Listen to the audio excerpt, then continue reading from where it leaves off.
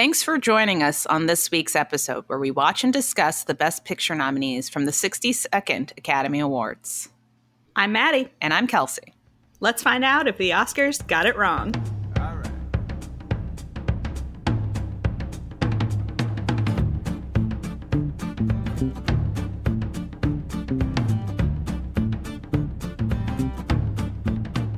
So the 62nd Academy Awards. Yes. A very important year in both of our lives. It's true. The film's from 1989. Why is it so important to us? We were born that year. This is our birth year. So huge global news.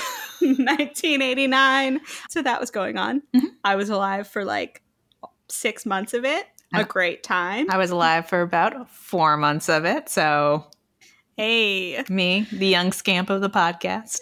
Yeah, you're just a young kid. So that was going on. Mm-hmm. In geopolitical news, I guess, if people care about that. I mean, I think we could have just been like, we were born, so probably just stopped there. Yeah. People have stopped caring at this point. But just in case, interestingly, our last episode in 1961, the Berlin Wall was going up. And we just so happened to find ourselves on the opposite side of that, and the Berlin Wall comes down this year. So we've just skipped the entirety of Soviet Russia, basically. Yep. The Cold War came, and now it's ending. So yeah, there were sort of harbingers of this beginning of the end of communism in Russia through the course of the year. We have Visa becoming available in Russia. McDonald's and Nathan's Famous hot dogs both crop up in Moscow. Mm-hmm. So that's really, I mean, a true sign that capitalism has invaded. Yeah. And obviously those companies stayed in Russia for about, how old are we? 33 years. And yeah. And as people are aware, due to recent events, a lot of them have pulled out. Wild times in Russia. You never know what you're going to get. Right. So communism falling in Russia. That means communism is over, right? And the Cold War is done? Sure do hope so. Unfortunately not. While this is happening over in China, the Tiananmen Square protests happened this year. A bunch of students and citizens protesting the government in China. And you probably know it from the famous picture of the man standing in front of the tank. Mm-hmm. That is what this has become immortalized by. But obviously, China has never really released the real numbers, but somewhere between hundreds and thousands of citizens were killed in this event. So unfortunately, authoritarian governments did not end. No. Meanwhile, over here back in the States, we have another president being sworn in. We've done a number of years that are at the beginning of terms, which is interesting. George H.W. Bush is sworn in this year. And then also in environmental news, I will characterize this. Yeah. The Exxon Valdez oil spill happens this year. Environmental catastrophe. So that's not great. We learned our lesson and started to reduce our reliance on oil. And we never had a major oil spill again. Yeah? No? No, unfortunately not. Okay. Some cool stuff happening in technology. The first GPS satellite goes into orbit. That's pretty cool. I rely heavily on GPS, so glad about that. Don't we all? Dial-up internet begins. I also rely heavily on the internet, so. Yeah, though luckily not dial-up anymore. Yes. And the Game Boy is released. I rely less heavily on Game Boys, but I love Nintendo, so it's all good. Does anyone rely heavily on Game Boys? Maybe. I don't know. Maybe. Could be the only thing keeping some people going. You never know. So that's 1989. A lot going on. The 90s are looming. Anything could happen. And we'll see eventually what goes on in the 90s. But I think that gives us a good sense of the year. So we can do our little quick overview of our 5 Best Picture nominees and what they're all about and what they're nominated for. The first nominee is Born on the 4th of July, a war movie about a Vietnam War veteran who becomes an anti-war protester.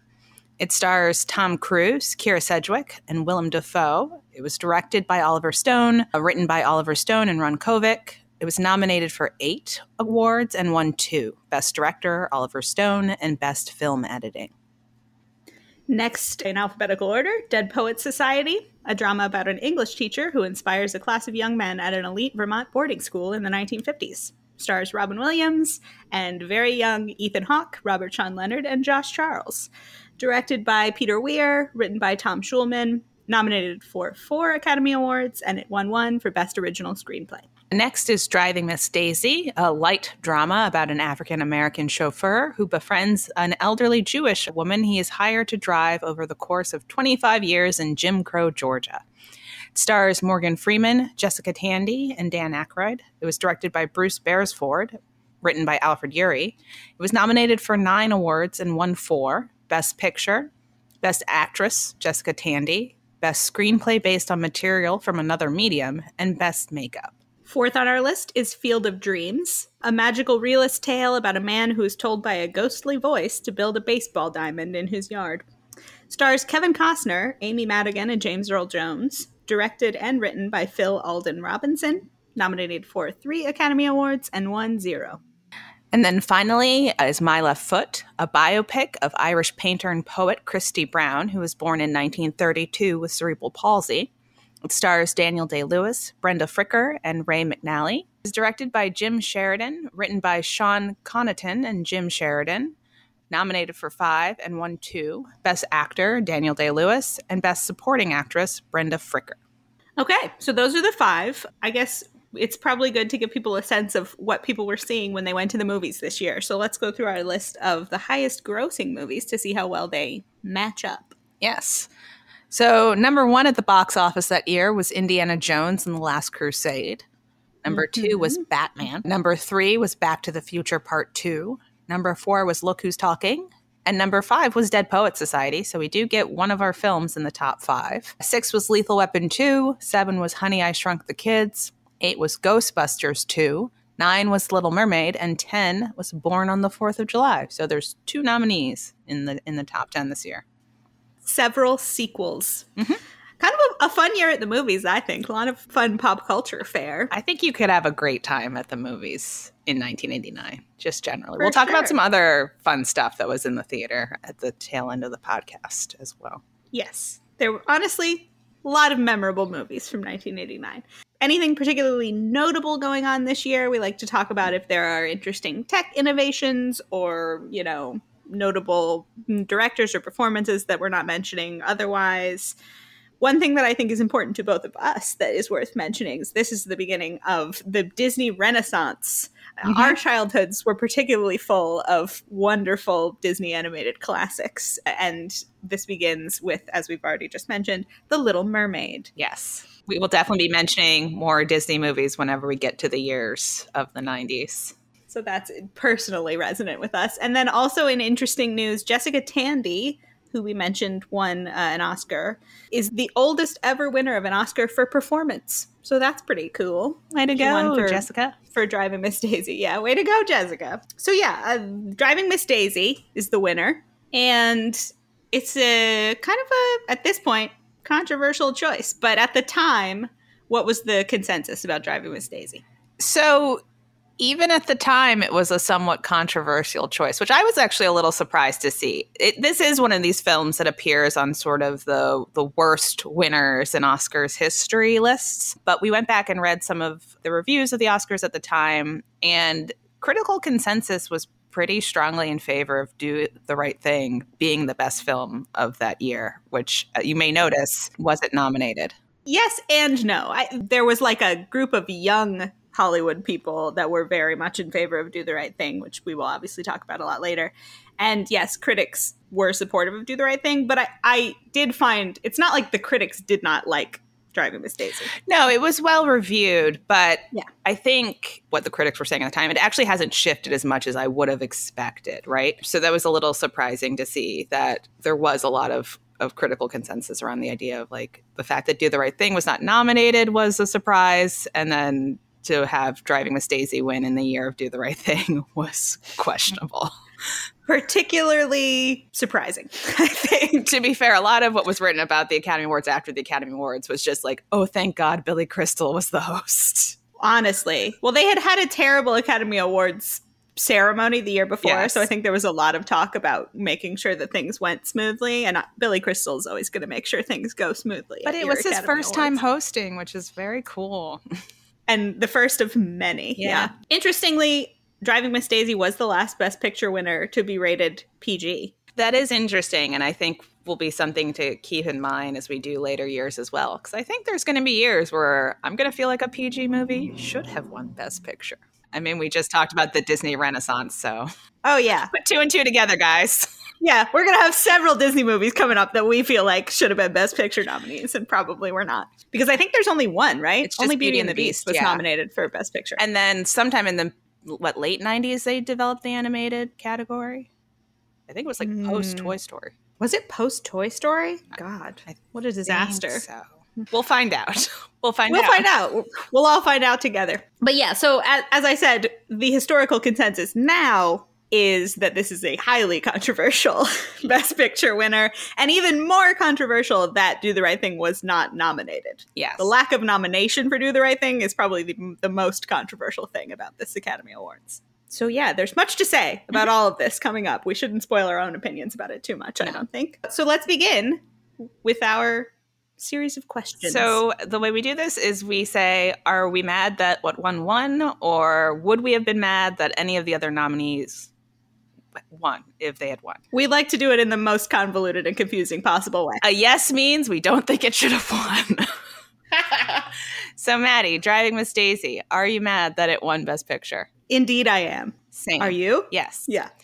Okay, then we'll go through the rest of the films in alphabetical order. Born on the 4th of July, would you have been mad? Every time we do this, I change my opinion about how I'm going to answer these questions, so I'm just going on instinct this time, and I'm going to say, yes, I would have been mad. Same. Dead Poets Society. Yes, I would have been mad. Same. Field of Dreams. Yes. Same.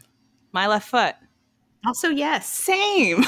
Wow. Okay. We're on the same page this year. So yeah, we usually at this point give our quick thoughts about the double yeses, but we've ended up with all double yeses. Yeah. So here we go to discuss all 5 of the Best Picture nominees. So first up is Born on the 4th of July. I had not seen this before. I think you had not. Nor seen had this I. Before either. So before we go into our opinions, let's tell people what it is in case they haven't seen it. Yes. So Born on the 4th of July is about a real guy. Tom Cruise plays this very naive, patriotic, all-American young person who ends up signing up of his own volition to go to Vietnam because he's grown up hearing the stories of his father and grandfather and all these people who fought in these very important American wars. And he goes over to Vietnam and he ends up getting paralyzed. And then he comes back to the States. He spends time in this rough veterans hospital receiving less than optimal care. And over the course of many years after the war,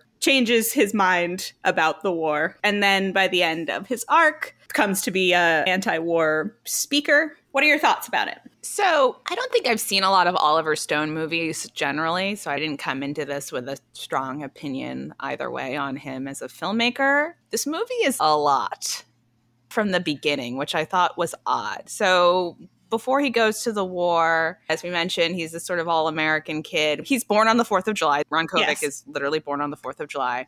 And so we see him when he's a little kid and he's at a 4th of July parade and the veterans from World War II are coming through. And it's very dramatic in ways that I found strange. So there's this very strange part where it goes into slow-mo and his mom is like, "You're my little Yankee Doodle dandy." And I was like, this is terrifying. Why is this so scary?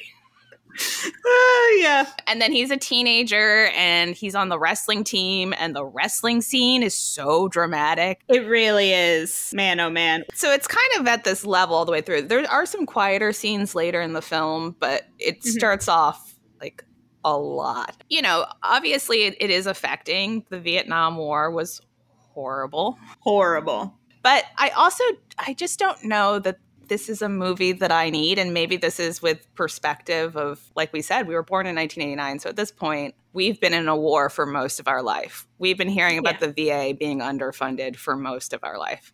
Yeah. Well, and also we've been hearing that the Vietnam War was fucked for our entire lives. Right? Like, that's not news to us. And so I 100% agree with everything this movie is saying, right? Yeah. But it sort of falls prey to the issues of a biopic. It's a little episodic. It's hugely episodic. I was going to mention that. It feels like the chapters of a book. They establish early on that he has feelings for this character who goes on to be played by Kyra Sedgwick. So there's a scene when they're young and they kiss, and then he clearly has a crush on her. And then later he goes to see her after he's come back from the war and he's paralyzed and he's not on board with anti-war sentiment yet, but she's at college and she's protesting and they have an interaction. And then she just disappears from the movie. It's so weird because you think they're going to end up together. And he goes on the rest of his journey. Like, you think she's going to be with him through his journey to being an anti-war protester because that's where she's at. But we just never see her again. Is the last moment that you see her when they get separated at the protest? Yes. That's so bizarre. And it's after that he really spirals and is like, no one will ever love me. And it's like, Kyra Sedgwick does love you. Yeah. Why aren't you talking to Kyra? Why are we just left Kyra? What's going on? So that was strange. That is part of his journey, is that he feels like no one's ever going to love him because he's lost the use of a lot of his body. Mm-hmm. And there's this scene where his very Christian mother is very upset about how he's been acting because obviously he's traumatized and has been drinking and coming in late and she doesn't like what he's been up to. And then they have this fight in the night when he arrives home drunk. And he's understandably yelling about all of the things that he's upset about. And she's very angry that he's saying words that she finds offensive. Yeah. She's not even registering the things that are actually affecting him, but he's mentioning that his dick doesn't work. And she's like, I can't believe you. Yeah, don't say penis is what she's yelling. And it's like, your son is so traumatized. Can you just help him? But instead she's kicking him out of the house for saying penis. It's amazing. Yeah. What a scene that is. And then the other thing that I found interesting about the movie, but they didn't follow up on, and I think I was in this mind frame, like, we're obviously going to talk about how race plays out in multiple of these movies. Oh, yeah. So when he's first at the VA hospital, he's hopeful that he'll be able to learn how to walk again. And it's shot brighter and things aren't quite as terrible. But even though the hospital is just it's in bad shape the whole time.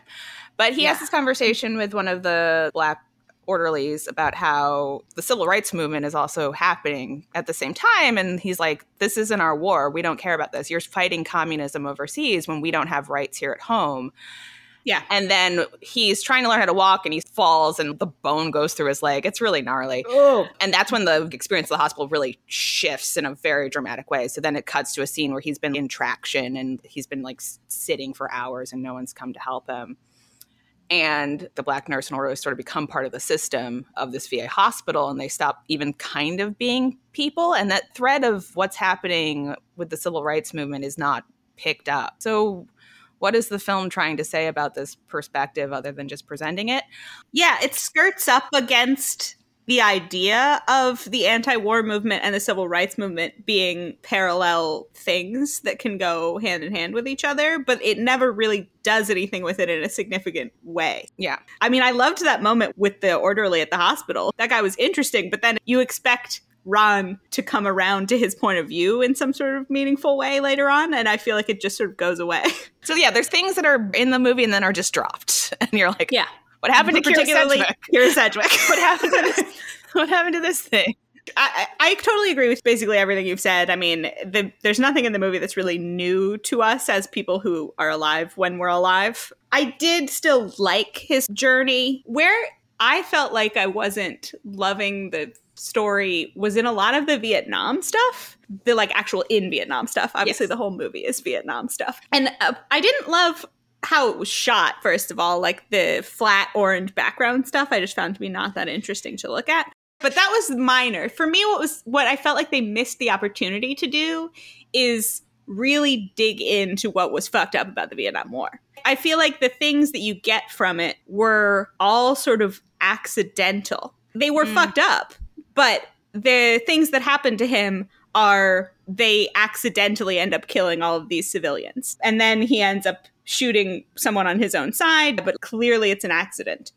And all of this stuff is bad, but it's really there to be like, war is bad because people die. Maybe part of that is if he saw the really bad stuff, it's hard to not be radicalized. It's hard to hang on to America is still good. They're still there for the right reasons, you know? Mm-hmm. I just thought it was kind of flat for me, the Vietnam stuff. I mean, it's difficult to say because this is a biopic. I guess we should have called it a biopic and not a drama in the summary. I thought we did. Oh, no, we called My Left Foot a biopic. Yeah. You're right. This is also a biopic. So, like, maybe this just was his experience. Like, Oh, yeah, absolutely. This could be the case. Yeah. And it's hard with a biopic. It can't serve all purposes, right? It is what it is. It's his life. like as a story about Vietnam, it's not as powerful as it could be to a viewer. Exactly. Yeah. Especially a viewer who already is predisposed to be on board with the message. You're already there like, yeah, we know it was terrible and we should all be against it. And yeah, you're right. The VA is underfunded and everyone's fucked by it. Like, we know these things. So since we're coming at it from a perspective of you're telling us, you're like preaching to the choir, I just was hoping for something a little deep. This made me think too about, you know, we talk about the benefit of having historical perspective in doing this reassessment, but I don't know, maybe in 1989 people still really needed this type of movie about Vietnam. I think they probably did. It's not that far removed from the war. Yeah. So it's a little different to evaluate it again from our experience where all we know about Vietnam is that it was a boondoggle and horrible and we never should have been there. So you watch and you go, yeah, man. Yeah. I Sounds know. about right. You're just nodding along the whole way. Yeah.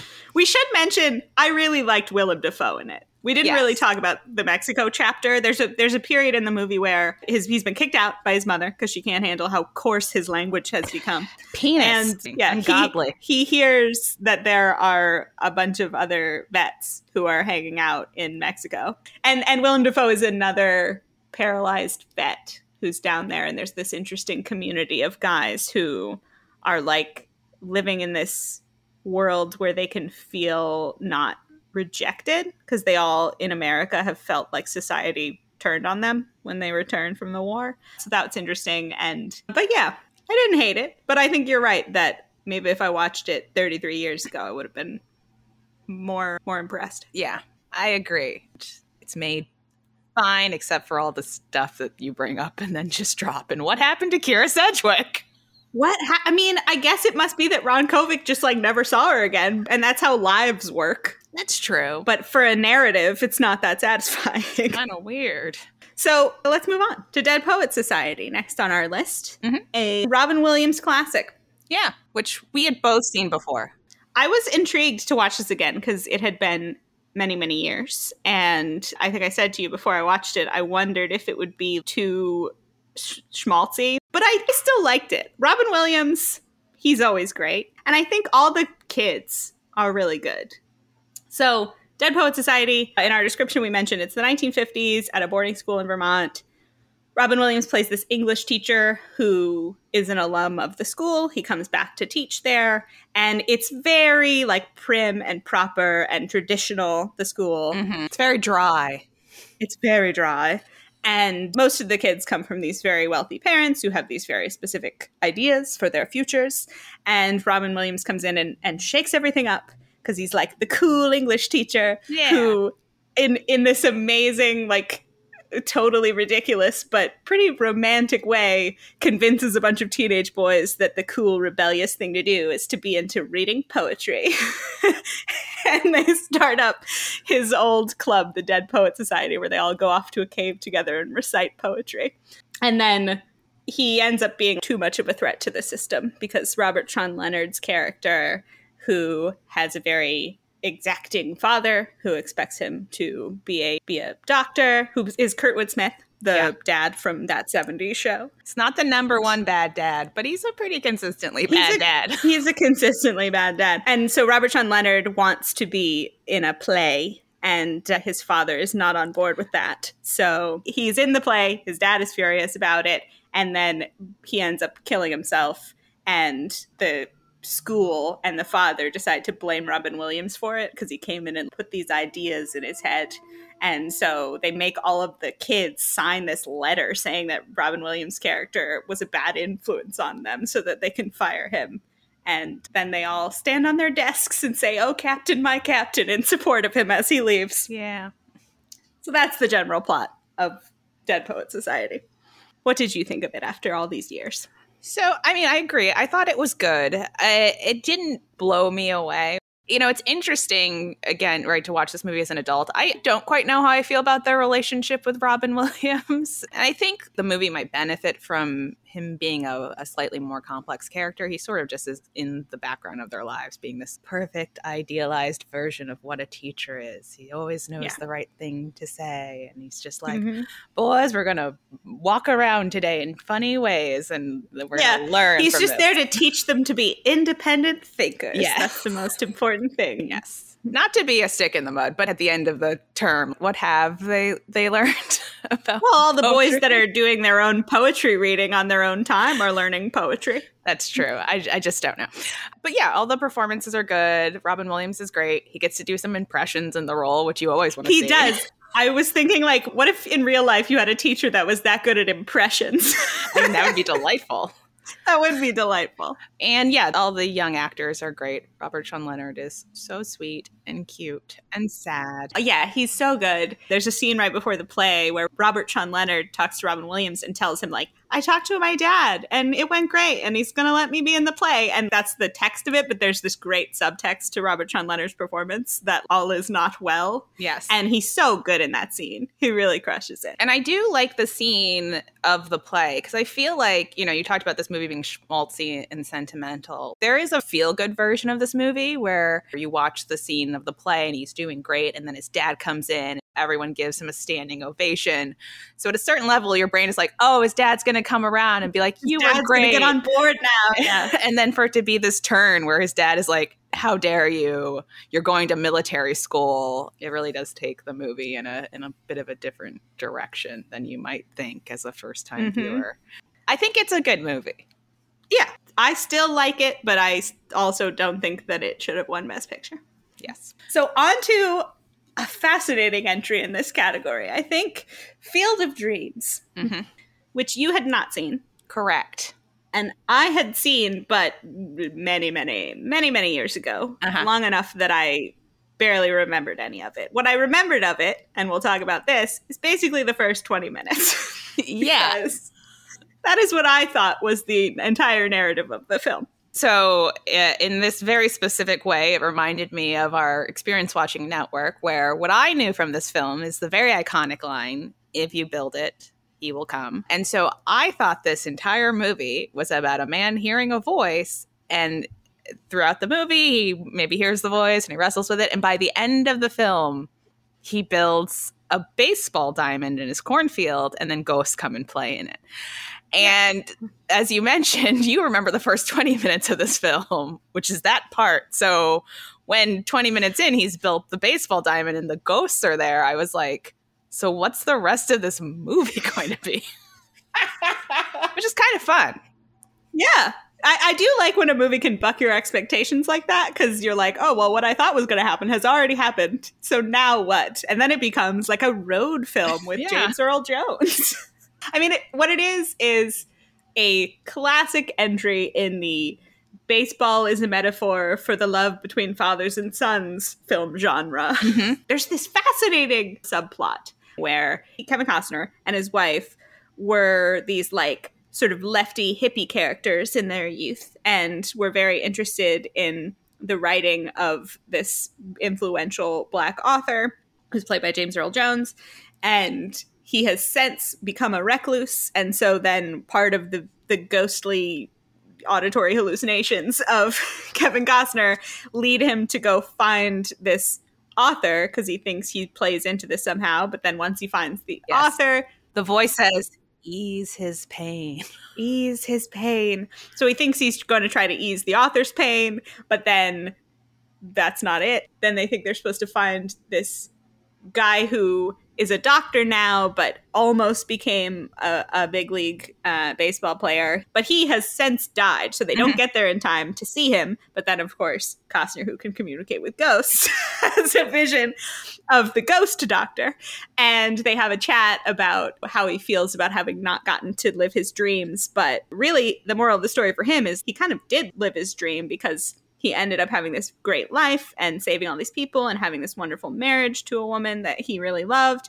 So that's interesting. But then Costner and James Earl Jones are sort of like, well, then what is our mission? What are we trying to do? So they're driving back to the baseball field and they meet the ghost version of the young man of the doctor before he became a baseball player. So they bring him back to the field. And so he thinks then, okay, well, we're making his dream come true. We've made Shoeless Joe Jackson's dream come true. Whose pain am I supposed to be easing? And then, of course, it all comes back around to his relationship with his father, who he was never close with, but his dad is the reason that he loves baseball. And so then, of course, the ghost of his father is there, and they get to have their game of catch. And all is well in the world because baseball brings fathers and sons together. Yes. And there's also the thread, which is also common in many baseball movies, where like baseball is a metaphor for America. Oh, yeah. James Earl Jones has this pretty intense speech about like baseball has always been there. And it's like, okay. So yeah, that's both happening. But as we said, it's sort of like a light dramedy. It's pretty enjoyable to watch. It's a pretty weird movie. Yes. The narrative arc is not at all what you would expect. No. What I loved about it is his relationship with his wife. Yes. And how cool she was and totally on board with all this ghost shit. And also the two of them are these very progressive-minded folks. I feel like there's this interesting thing to it where when you think in your head about what is the demo of a baseball movie, I don't think this is exactly what you expect, because they're all for racial justice and they love this writer. And also there's a scene where they have to go to their PTA meeting because all of these shitty parents are trying to get books banned at the school. They're trying to get the Terrence Mann, who's the James Earl Jones character, book banned. And the scene functions as a way of introducing Terrence Mann to us. So when we have to go, we know who he is. But it's pretty fun. There was a line in that scene that I loved where the woman who's trying to get it banned, she's up at the mic complaining about the books, and she says, you know why he doesn't write anymore? Because he masturbates. And I was like, this is ridiculous. It reminded me of the PTA scene in Donnie Darko. Yes, 100%. I was like, oh, PTA scenes. Great stuff. PTA scenes are good. But it gives a chance for the wife to not just be the wife character. She's got all of her own stuff going on, and she's there campaigning against these book burners, and the daughter's super adorable. Oh, that little girl is so cute. Another little part I loved in the movie was when they're building the baseball diamond and her dad is explaining to her about the Black Sox and how Shoeless Joe couldn't have really known what he was doing. And he's like, he hit a 356 and never had any errors. If he cheated, how could you explain that? And the little girl just goes, I can't. Oh my God, she's so cute. I mean, it's a fun movie. I'm not entirely sure why it was nominated for Best Picture. Well, you know, it's America. It's baseball. It's fathers and sons. Yeah. Watching this movie, too, as someone who's not super into baseball, I could totally see how this could affect someone very deeply emotionally. If you have a difficult relationship with your father, or if you had this experience of baseball being the thing you had with your father, I can see that working for you. It didn't necessarily work for me. I also think it's kind of interesting, right, that what's happening in the backdrop of this film about the purity of baseball is in 1989, Pete Rose gets banned and Jose Canseco and Mark McGwire are leading the Oakland A's to the World Series while they're roided out of their minds. And so it's just kind of funny. I think that almost makes it more fitting, though. People have this idea about the purity of baseball, and clearly it's never been pure because it's about a team that intentionally lost the World Series for money. And I just think it's interesting how it is this really nice representation of America, because people have this idea about the purity of America when really it's always been a lie. And I feel like that matches up with baseball so well. Well, one thing about the non-purity of America that I also found interesting that this film doesn't address at all is a racial issue. So you have James Earl Jones there, and at no point do they mention the fact that, hey, we're like making all these baseball players' dreams come true. We're helping them ease their regrets. We're giving them opportunities they didn't have in life. Are there any black players who couldn't play in the major leagues that come out of the cornfield to play ghost baseball? None at all. Which is even weirder because they've given the characters this sort of woke element. It's fascinating Right. that is a part of the plot of the movie, is that they love this really important Black writer, and there's no racial element to the baseball part of it, when that's such a huge part of baseball history. And I think James Earl Jones's character must be old enough to have experienced baseball when baseball was segregated too. And he also is never like, not a single Black ghost.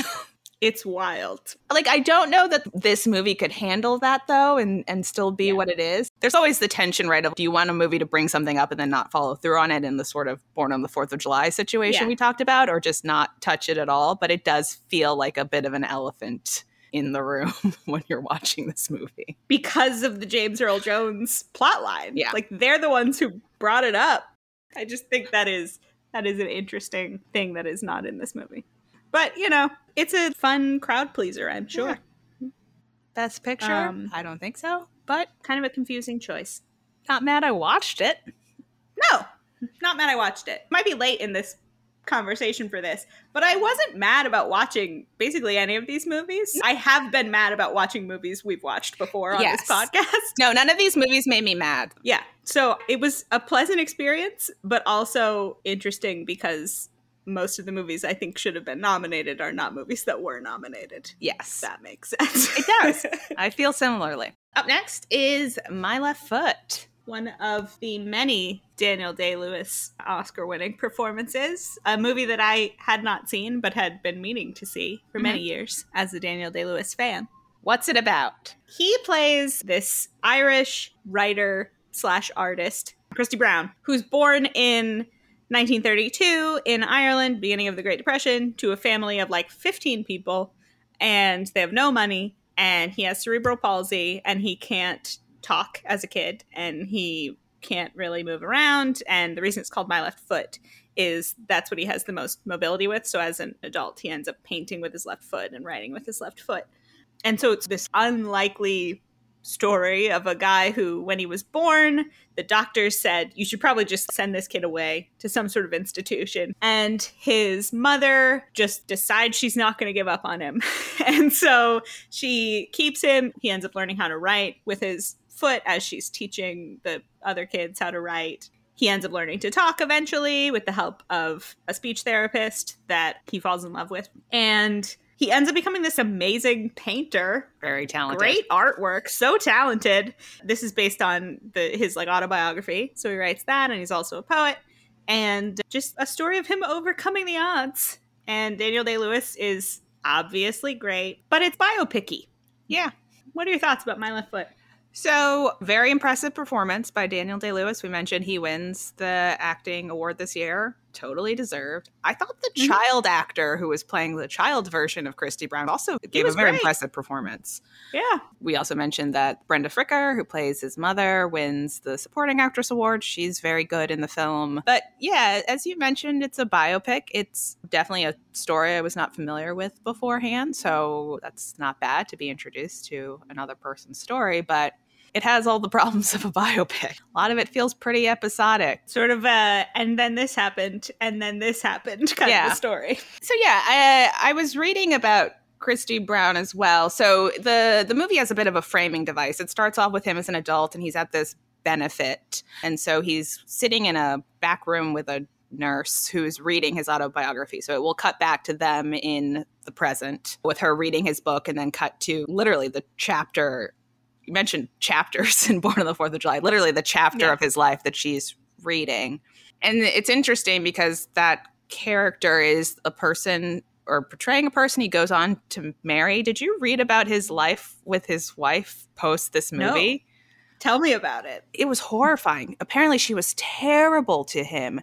And the interviews you read with people who knew him describe it as like a horror movie. She was going off and sleeping with other people, and she would leave him at home alone for like weeks at a time, and she wasn't feeding him. He was emaciated. At one point they had him institutionalized for malnutrition. And then he died. He had to have his food cut up into very small pieces to eat. And he died choking on a piece of food that was too large. And I was reading an interview with someone who was a family friend, and she was like, well, you can think about what might have happened there, right? It's negligence on the part of his wife. And so it's very interesting that the film ends in this sort of like triumphant, like he's found love and like, yay. And then you read about that and you're like, there's a coda to this film that is horrible. And when he died, she threw out all his paintings. What? And so the family friend rescued his paintings. And so the paintings we see in the film are his paintings, that they had to go through this woman's trash after he died. It was seemingly bad. So it's very interesting that this film makes the choice to end they want you to have a happy ending manner. I guess. But damn. Yeah, it was pretty crazy. That's rough. Because that's a whole other side of things I had no idea about. It's interesting because obviously it would be a happy ending no matter what the previous contents were, if the ending was like, and then they fell in love and got married. Mm-hmm. But the reason it's particularly meaningful in this context is that one of the main story arcs of his life is romantic rejection. So there's an incident when he's a kid where he has painted this painting for a girl he likes, and he gives it to her and she thinks it's from his brother, but then she finds out it's from him, and then she goes to him and is like, I can't accept this. Like, she can't even accept the painting as a romantic gesture because everyone will make fun of her for being involved with him. And then later on in his life, when he's working with this speech therapist, she's coming to work with him at his house, and she's helping him with his speech and she's helping him with his mobility, and they have this intimate connection intellectually, and he ends up falling in love with her and is trying to confess his love for her. But there's this thing that I think is common to a lot of disabled people's stories where no one really sees them as an actual adult, like a romantic potential person. And so he's trying to confess his love for her, and she's there being like, yes, I love you too, Christy. And like, not meaning that at all. And so there's a scene. I loved the scene at the restaurant. That's probably the best scene in the film. Yeah, one of her friends, so he thinks, is in the art world, and he agrees to do a showing of Christy's art at his gallery. And so Christy puts on this show. He's having a great time. He thinks everything's going well. They go out for dinner and drinks afterwards, and then she announces that she's getting married to this guy that owns the gallery. And Christy, of course, feels like she's been leading him on because he's been confessing his love for her. And she's been saying, I love you too, Christy, but just meaning like as a brother, as a friend, as a, a cousin. Yeah. Yeah. As a cousin. So he throws a fit in just the best possible way. I love how great he is as being an asshole. That's one of my favorite things about this Christy Brown performance, is that I think people often portray disabled characters as just being these perfect, lovely, never has a bad moment sort of characters. And he just decides to get raging drunk, and he's yelling at everyone, and he's really making her regret bringing him out to this dinner in the best possible way until he has to get thrown out of the restaurant. Yeah. And he's just so good in it. Daniel Day-Lewis does crush it. It's a great performance. But that's why you sort of feel like there's this great redemptive thing at the end where he finally meets this woman who sees him as a person and falls in love with him too. And then to hear that their life was terrible and she was a monster afterwards, that's pretty rough. Yeah. Yeah. My Left Foot. So again, great performances, but I mean, the narrative of it, while amazing that it's a true story, I didn't find to be what I would have chosen as the best picture. I think it will be interesting to see if we ever come across a biopic where we think it should have won Best Picture. That's a great question. We'll keep that in mind. Let's start adding that to the things to track part of the podcast. So I think unless there's anything else, that brings us around to the winner of this year's Best Picture Award, Driving Miss Daisy, in all of its controversy. Yes. So, Driving Miss Daisy starts off in 1941. You have Jessica Tandy. She's an older Jewish woman. She goes to the Piggly Wiggly, and she crashes her car. And her son, who's played by Dan Aykroyd, is like, the insurance company will not let you drive anymore. So, we need to get you a driver. And he hires Morgan Freeman to drive Miss Daisy around. Right in the title. Yeah. And initially she rejects him and she will not accept a ride from him, but goes on to develop a friendship with him over the course of, it is about 25 years. So we go from the early 1940s to the mid 1960s. In the latter part of the film, she develops dementia and has to be put in a home. And then the final scene is them together, him visiting her in the home, and she tells him, "You're my best friend." And they have, like Mhm. little adventures along the way. And that's Driving Miss Daisy. Yes. Where to begin with Driving Miss Daisy? Do you want to give the backstory of the Alfred Urey trilogy of plays? I think that's an interesting thing about so this. the thing I think that's interesting about this movie is we mentioned that it was well reviewed. And it's based on a play by this playwright named Alfred Urey, who has a series of plays called the Atlanta Trilogy, which are essentially about being Jewish in the Deep South during Jim Crow. And so not only does Driving Miss Daisy win Best Picture, Driving Miss Daisy, the play, wins the Pulitzer the year before. So, the story's hot in this time period. And so, that is the most interesting dynamic of the story, is the fact that the family is Jewish. My takeaway from watching it is I feel kind of bad for Driving Miss Daisy. I feel like it is a very sort of milquetoast movie that is not built to handle anyone having a strong reaction to it.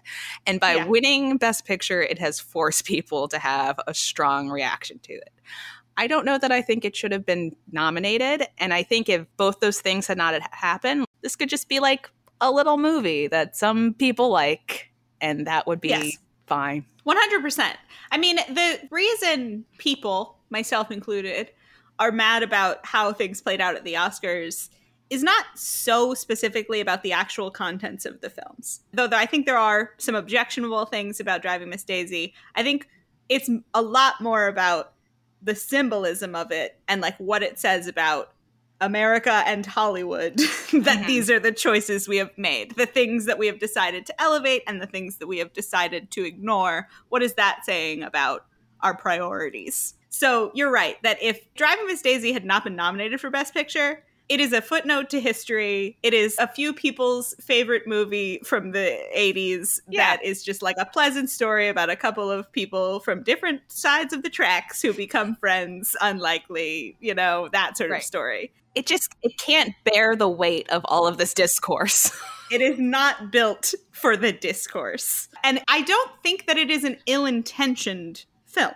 No. I think that Alfred Urey is mostly coming at it from this Southern Jewish perspective, which I think is interesting, but it really cannot bear the racial elements of the story in a way that is useful to the conversation. So there are elements of it where towards the end it starts to try to have a perspective about things, but never really gets there, I think. There's a scene where Miss Daisy's synagogue gets bombed, but it happens all off screen. And Hoke has a sympathy and an understanding for her about this because obviously he can totally understand what it is like to be in this place. And so that starts to hint at they're trying to do the, we're more alike than we are different kind of storyline. And then towards the very end, she starts to get kind of interested in the civil rights movement. Martin Luther King is coming to town to speak, and she's going to this dinner that he's going to be at.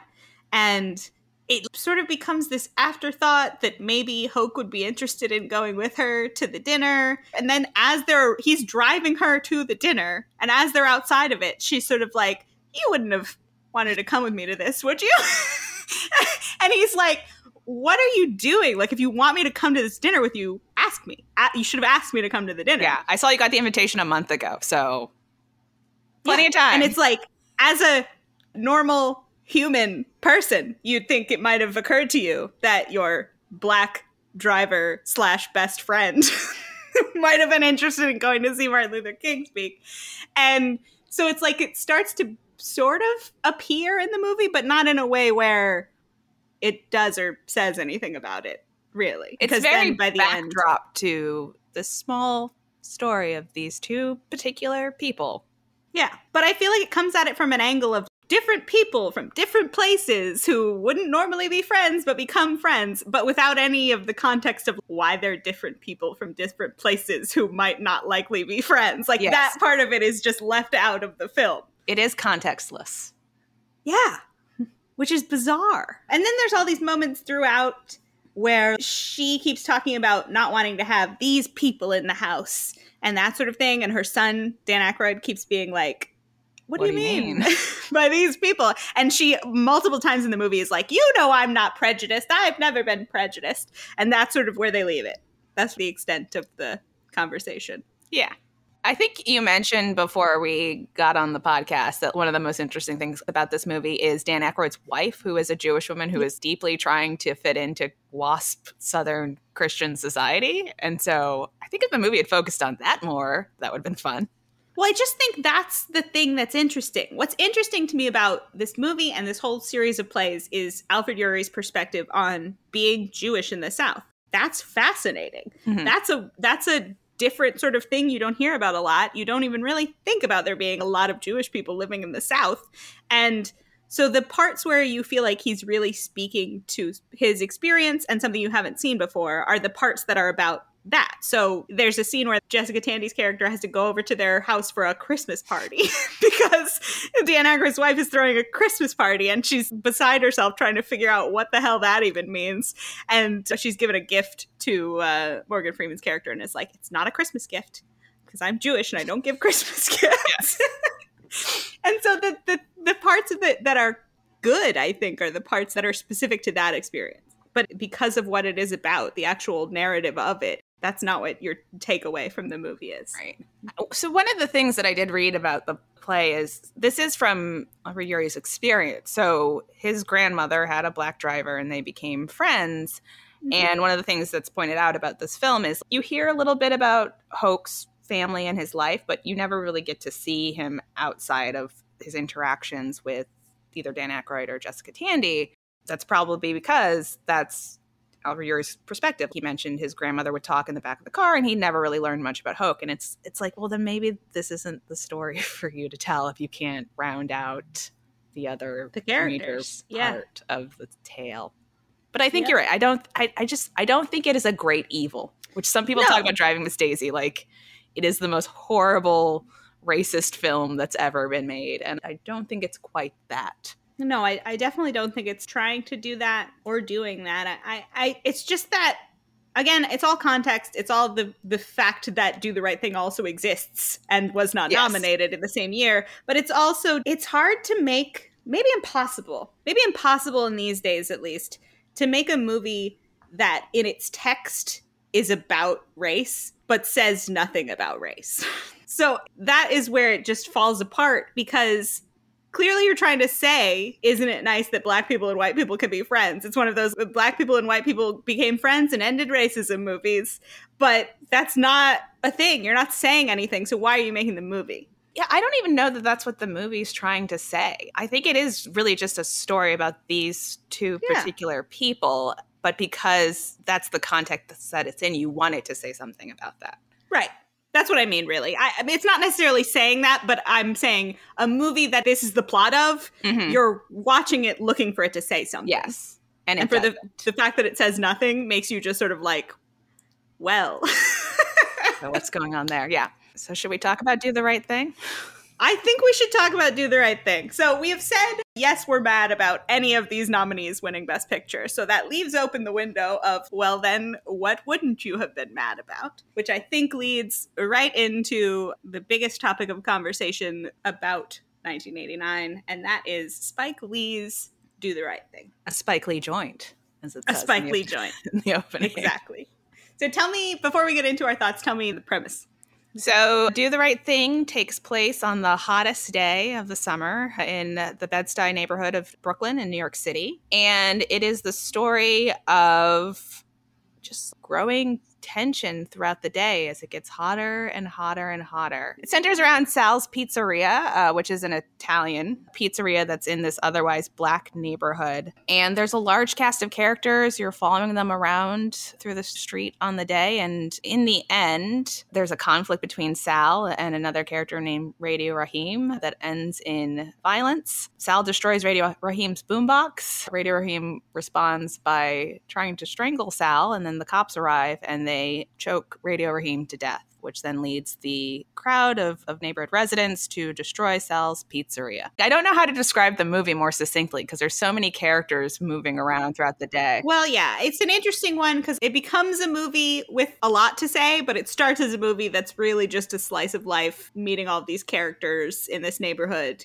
and getting a sense of what it's like to be there. Spike Lee plays kind of the main character, Mookie, who works at Sal's Pizzeria, but is obviously from the neighborhood and so has connections to all the people that live there. And so a lot of what you spend your time in the movie doing is just following Mookie on his day at work. He goes into the pizzeria, he makes deliveries, he's walking around, he's interacting with all of the people in the town. But we're not always with Mookie. It does also jump always around to the other characters. But he's sort of like the ambassador between the two worlds of the movie. And we should also say, it's not just this Italian pizzeria. There's also across the street from that a store that had been boarded up for years and has recently been bought by this Korean couple who are selling, it's like a grocery store. It's a Korean grocery store, yeah. And so there's all of this interesting intersectional racial tension going on in the neighborhood. We also have a group of Puerto Rican kids, and Mookie's girlfriend is also Puerto Rican. And then there's a white guy that has moved into the neighborhood. So there's a gentrification conversation happening Who's too. wearing a Larry Bird jersey, which is honestly so funny. It's amazing. So yeah, it's just this interesting multicultural situation with these super vibrant characters that are all so specific with so much personality, and it's just a fascinating neighborhood. And then by the end, yes, things sort of explode. But yeah, there's so much to say about this movie. It's hard to even start. And yeah, I don't think I could walk through everything that happens in this movie. Like, my takeaway at this point is I would have to see this movie multiple times to really get a cohesive feeling about what exactly the film is trying to say. It's far more interesting and complex than anything else we've talked about so far. The filmmaking itself is so dynamic, the way the camera moves through the streets, through the windows of the buildings, around the characters. The color is so interesting. Yes. Every part of the film is so interesting, and there's so much going on. And I think, one of the things that makes the film so complex is it isn't just the story of, there are these white people in the neighborhood and they're racist and they're taking advantage of the black residents and they're clearly the villains. It's like everyone's kind of racist in this movie. There's also the very iconic scene where they're just flipping between the different characters, spewing slurs and stereotypes about different groups right to camera, which is very interesting. They're talking right to camera. It's all just very interesting and very complex. And then the thing that is also very interesting about the movie is, so, in my very poor summary, I said it ends with the pizzeria being destroyed, but that's not really the ending. The ending is the next day, where Mookie coming to get paid for the day before, and Sal gives him the money. Sal's there, his pizzeria's burnt out, it's completely destroyed. And they sort of leave the interaction like, all right, see you around. It's such a fascinating scene. So, I mean, to get into more of the specifics of how it all plays out, Giancarlo Esposito's character gets very upset about Sal only having pictures of Italians on the wall of the pizzeria. And Giancarlo Esposito comes in. He's mad because all the people that eat at this restaurant are black, and he's like, why are there no black people on the wall? He decides this is his cause of the day, and Sal is very much like, it's my restaurant, it's my wall, what are you going to do about it? I love these Italians. They're going on the wall. And so all day Giancarlo is trying to raise support for his cause. He wants people to boycott Sal's, and then it's not until he comes upon Radio Raheem, who has had his own conflict with Sal that day because he plays Fight the Power on his boombox everywhere he goes all the time, very loud. And he takes it into Sal's, and Sal makes him turn off his boombox, and he's not pleased about it. And so they end up meeting each other, and both are mad at Sal, so they go in to have this conflict with Sal at the end of the day. And they're also with Smiley, who is this mentally disabled character who is consistently trying to sell photos of Martin Luther King and Malcolm X throughout the neighborhood. Yes. So Buggin' Out and Radio Raheem and Smiley all come in with their specific axes to grind with Sal. And so then, yes, they all come to this violent altercation. But really, it's a thing where it's bad, but it wouldn't be the end of the world. They probably all could have walked away from this altercation had not the cops shown up. Maybe. I mean, Radio Raheem was strangling Sal on the ground, and they were having difficulty pulling him off of him. They were.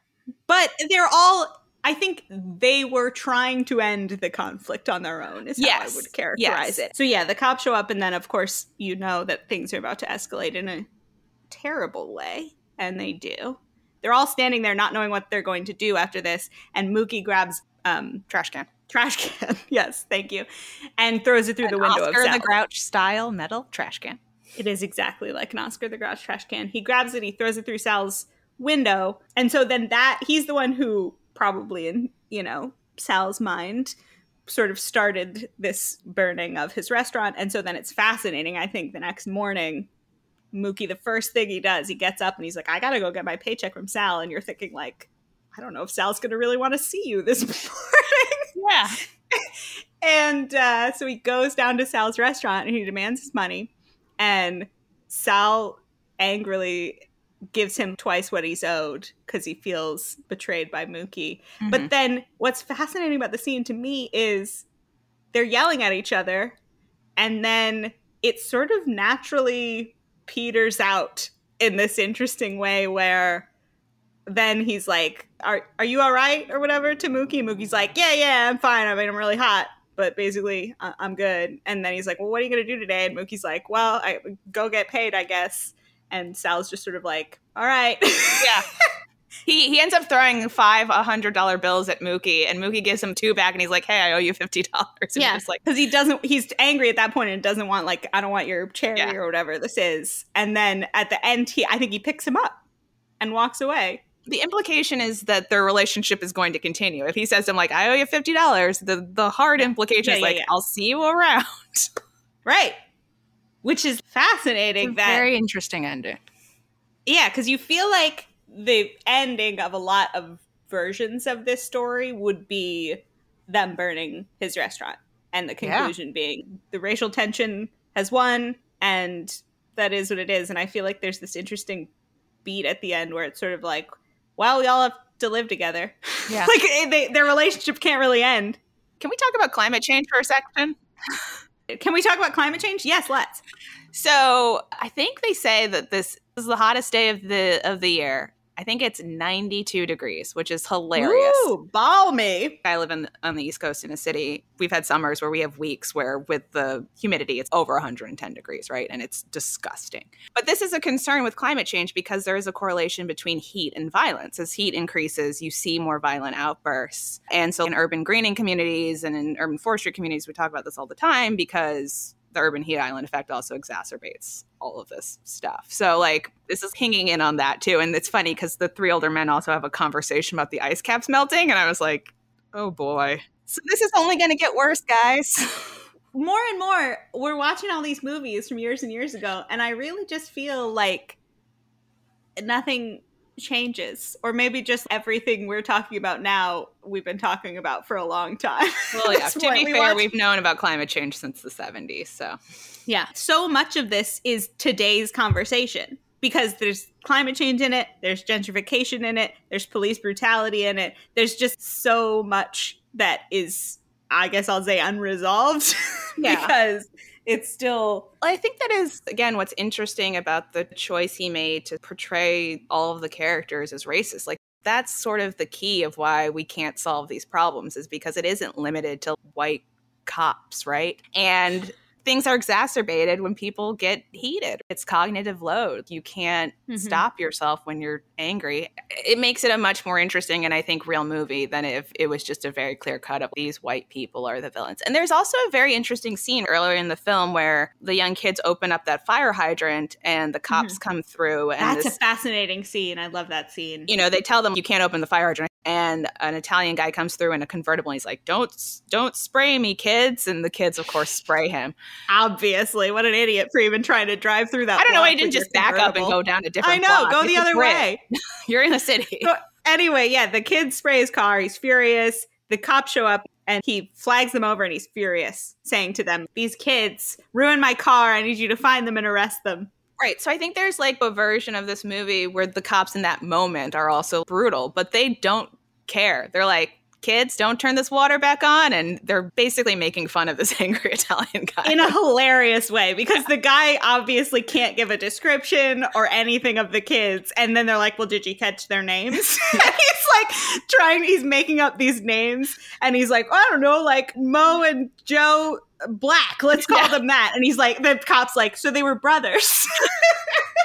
So, like, every character is dimensionalized, even these white cops. And I think there is a reading of this film of you have this fight between Sal and Radio Raheem escalating over this boombox, this destruction of property. And I've heard Spike Lee talk about how people watch this film and are so upset about the destruction of property of Sal, it's not noticing that Radio Raheem has been killed. But there's almost the same dynamic beforehand because he really is strangling Sal.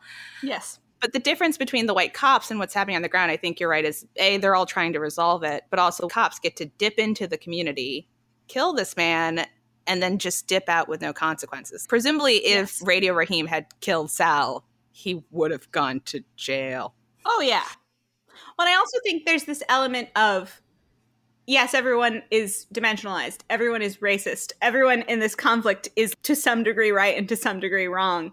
And it's not until the institutional thing arrives that does not affect everyone the same way. All of a sudden, the institution is there and the white guys are fine and the black guys are not. Right. Yeah. As you said, we're still having this conversation about the difference between structural racism and sort of just what's happening on an interpersonal level between people. Mm-hmm. Do you have any other thoughts about My thought is just everyone should go watch it. We can't really describe it to you. It's so fascinatingly realized. It's bold and vibrant, but also so nuanced and complex. There's just so much going on. And everyone is going to have their own interesting reaction to it. And again, it has levels. There are parts of this movie that are very funny. The fact that white guy is wearing a Larry Bird jersey. So funny. There's so much humor to the movie because, I mean, Spike Lee is just funny. And I always feel like for any movie, humor helps you feel serious things more deeply. That's how I feel. I feel like things that have humor help you connect to characters and then make you better able to understand either the drama or the tragedy or the whatever of it. But yeah, Do the Right Thing. It should have been nominated. It's good. It probably should have won. Yeah, I guess I'll say I think this probably should have won. If all of my other movies were things I would have been mad about, I would not have been mad about Do the Right Thing winning. Yeah. All right, so we got other stuff we want to talk about too. What else did we watch this year? I know this next movie is a favorite of yours. It is. Sex, Lies, and Videotape. Very different, tiny little indie picture from first-time filmmaker Steven Soderbergh, who went on to direct all kinds of things. Yeah. And he's had quite the career. But he started with this intimate little character piece starring James Spader and Andie MacDowell and Peter Gallagher and Laura San Giacomo, and really they're the only characters in it. Peter Gallagher and Andie MacDowell are married. He's a lawyer. She's a housewife. This is also I think we're in New Orleans, or Baton Rouge probably. And they're in this kind of loveless, now sexless marriage. He's having an affair with Andie MacDowell's sister, who is Laura San Giacomo. The sisters don't get along super well. They're very different people with very different outlooks on the world. And then an old college friend of Peter Gallagher's, who is played by James Spader, comes back into town and wants to stay with them. And he's changed a lot since they knew each other in college. And Andie MacDowell sort of expects him to be this very bro-y guy like her husband is. And then it turns out that he is this very sensitive intellectual type that she was not expecting. James Spader's character is now impotent, and that you don't get all of his backstory, but it sounds like he was like potentially abusive to some exes in the past, had a personal reckoning, and now the only way that he can either get an erection or achieve orgasm is he interviews various women about sex, and he tapes it, and then he later watches the tapes in private. And so he and Andie MacDowell have this interesting interpersonal connection with each other, but then when she finds out about this, it's shocking to her. Andie MacDowell finds out that Peter Gallagher and her sister are having an affair. She goes over to James Spader's, and the two of them connect emotionally over the course of him interviewing her. She goes home to break up with Peter Gallagher. Peter Gallagher comes to beat up James Spader and watches her tape. And then basically the end is Peter Gallagher has been blowing off this guy at work to have an affair for the entire length of the movie, and he ends up losing the client, and the implication is he might get fired from his job, which you're super happy about. And then Andy and Laura San Giacomo are hopefully going to work on their sisterly relationship because they've come to understand each other a little bit better than before. And James Spader and Andie MacDowell are now together. I really like it. I've liked it for many years. Had you seen it before? I had not seen it before. I watched it for the first time. This is also involved in the Do the Right Thing controversy because it won over Do the Right Thing at Cannes. But not to cast aspersions, you know, Do the Right Thing is a movie about American race relations. And watching this, I'm like, I feel like I understand why European critics preferred this sex movie that involves a scene where two characters just touch each other's faces. This seems very European to me. Yes, you're correct about that. It does not surprise me that Cannes was not really there for Do the Right Thing. Yeah. They're not the audience. But I don't know. I didn't feel any particular way about this movie. I thought it was fine. There you go. As I said, Steven Soderbergh's first movie. I oftentimes find that I like the first movie of an auteur director because you feel like they've been sort of marinating on it for a while. So I'm always intrigued by what people do with their first movie. But I have a personal connection to it because I've liked it for a long time. It's fine. I don't think it's bad. It's just... Yeah. I mean, it's not Do the Right Thing. Yeah.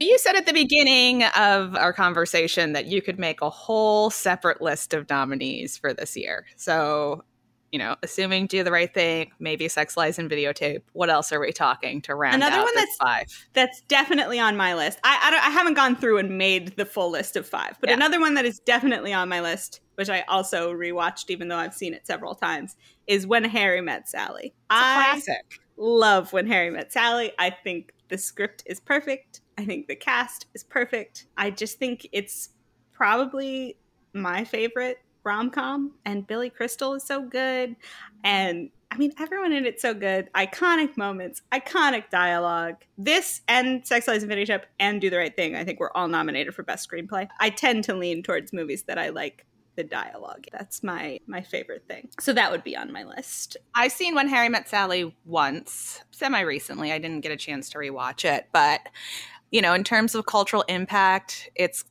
got some super iconic scenes. It revitalized the romantic comedy, which is a big deal, as much as romantic comedies don't get also a lot of attention at the Oscars. The 90s were all about the rom-com. Yeah. It was the decade of the rom-com. It's the legacy of When Harry Met Sally. And also Rob Reiner. This is in Rob Reiner's hot streak. Oh, and what a hot streak it was. I think whenever we get back to the various years of the 80s, be like, why are we not just falling at the feet of Rob Reiner? Like, what are we doing? Yeah, it was a great streak of Rob Reiner movies. So yeah, I think for cultural impact, it's hard to argue against When Harry Met Sally. And it's great. It's great. Another one to think about that we've already mentioned a couple of times on this is The Little Mermaid. I always think that great Disney movies deserve much more credit than they get. Amazing music, delightful story. And I just think it's so hard to make them is the thing. People don't understand how hard it is to make that kind of movie. So yeah, I love that. And this is the beginning, as we mentioned, of Alan Menken supremacy in the song category. One thing we didn't mention with Do the Right Thing is, my understanding is Fight the Power was written for Do the Right Thing, also not nominated for Best Song. Which is bullshit. Yeah. What are people doing? I don't know that it would have won because, again, it's an Alan Menken year, but he's almost unbeatable. Nom. Give it a nom, people. There are lots of movies from this year that I love. Parenthood, classic. People might know it more because it became a TV show later on. But the original movie, super good. Just a great ensemble cast, a classic of 80s comedy. And Diane Wiest was nominated from it. And she was great. Yeah, it's Diane I'm never Wiest. going to say no to Diane Wiest. A movie that should be mentioned is Glory, because that is a classic of Civil War cinema. We're going to be talking about Vietnam War cinema this year. And Denzel Washington did win an Academy Award for his performance in Glory. If people don't know, it's about one of the first Black regiments of soldiers in the Civil War. Morgan Freeman also in it, having an interesting year this year, along with Cary Elwes and Matthew Broderick. Yeah, that's interesting casting on that side of things, but whatever. A classic, though. Other things to mention from this year? One thing that I want to mention, I am not necessarily making an argument that this should have been nominated for Best Picture, but it would be a bold argument, I think. It is pretty high up on my list of movies where if someone says, "Oh, I haven't seen that," I will go, "Oh, you have to see this." And that movie is the Patrick Swayze vehicle, Roadhouse. The Patrick Swayze masterpiece, Roadhouse. It's great. If you, the listener, have not seen Roadhouse, you have to see Roadhouse. I won't go so far as to say if you see no other movie that we've talked about today, see Roadhouse. But yes, add it to your list, definitely. It is a fun time. It's so fun. I think the last one to mention is one that we have not seen and we know very little about, but we did hear something so interesting about it that it feels noteworthy. Yes, this is a movie called The Fabulous Baker Boys. It does appear on lists if you Google the best films of 1989. Apparently it has one of the sexiest scenes in film history, which is Michelle Pfeiffer singing a song called Makin' Whoopee that has reverberated throughout film history, but I don't know what that scene is. I forgot. I wanted to try to find it on YouTube and watch it, but I don't know. Who knows if out of context it would work. Yeah, I find it hard to believe that a song called Makin' Whoopee is the sexiest scene in film. I assume it's history? the Makin' Whoopee song that I know, right? The famous Makin' Whoopee song. I don't know a song called Makin' Whoopee. Yes, you do. Nighttime is the right time for Makin' Whoopee. I associate the phrase Makin' Whoopee with the Newlywed Game. That's where that phrase exists in my brain. Sure, but I swear you've heard the song. It's a super famous song. Maybe I have. It's not coming to mind. Anyway, so that shows up on lists. It sounds fascinating. Yeah. And it's got both bridges in it. You got both bridges. Double your bridges. Double your fun. Always. So that feels like enough things to talk about, right? We've said more movies that were not nominated than movies that were nominated. Though I'm sure we've also missed more that were great. We already talked about the box office. 2 of our nominees were on the top 10 list. We talked about Little Mermaid. I don't think I'm going to stand here and make an argument for Honey, I Shrunk the Kids as a nominee, though I do love Honey, I Shrunk the Kids. It's pretty good. And we've already talked plenty about cultural impact. I think our opinions are clear about the things that have had the cultural impact. And Do the Right Thing is the only movie we have mentioned that is on the AFI Top 100 Films of All Time list. I guess we do have to ask the question, did the Oscars get it wrong? Yes, 100%. Yeah, this is the most wrong the Oscars have gotten it yet in the run of our podcast. Mm-hmm. I mean, the nominee list seems wrong. The winner definitely seems wrong. You did a bad job, Oscars. Yeah, the Academy really didn't have their finger on the pulse this year. This brings us to the most important part of the podcast every episode. Obviously, Jake Gyllenhaal was not in any movies this year that we He saw. was alive. He was alive, but he was only 9. And I don't think he'd been in City Slickers yet. Is that the 80s or the 90s? I think that's the 90s. So it's, I believe, before his film career even begins. Which leaves us with the question, which of these performances do you believe Jake Gyllenhaal would have smashed? So the role that I would most like to see Jake Gyllenhaal in, and this is kind of a type of role that we've mentioned before, but I guess it's just one of my favorite kinds of Jake Gyllenhaal roles, is as the Robert Sean Leonard character. Yeah, that's exactly what sprang to my mind as well. It feels like the most obvious choice. I mean, it's like a thoughtful, sensitive teen. He's done it before. He doesn't get along with his dad. Yeah. I mean, we've all seen October Sky. We've seen October Sky a lot. Yeah, we have. He's great at it. A fleeting thought that came to my mind, and not that I would cast anyone else in this role, really, but what would it have been like if Jake Gyllenhaal now played the Robin Williams role in Dead Poets Society? That's interesting. Isn't that interesting?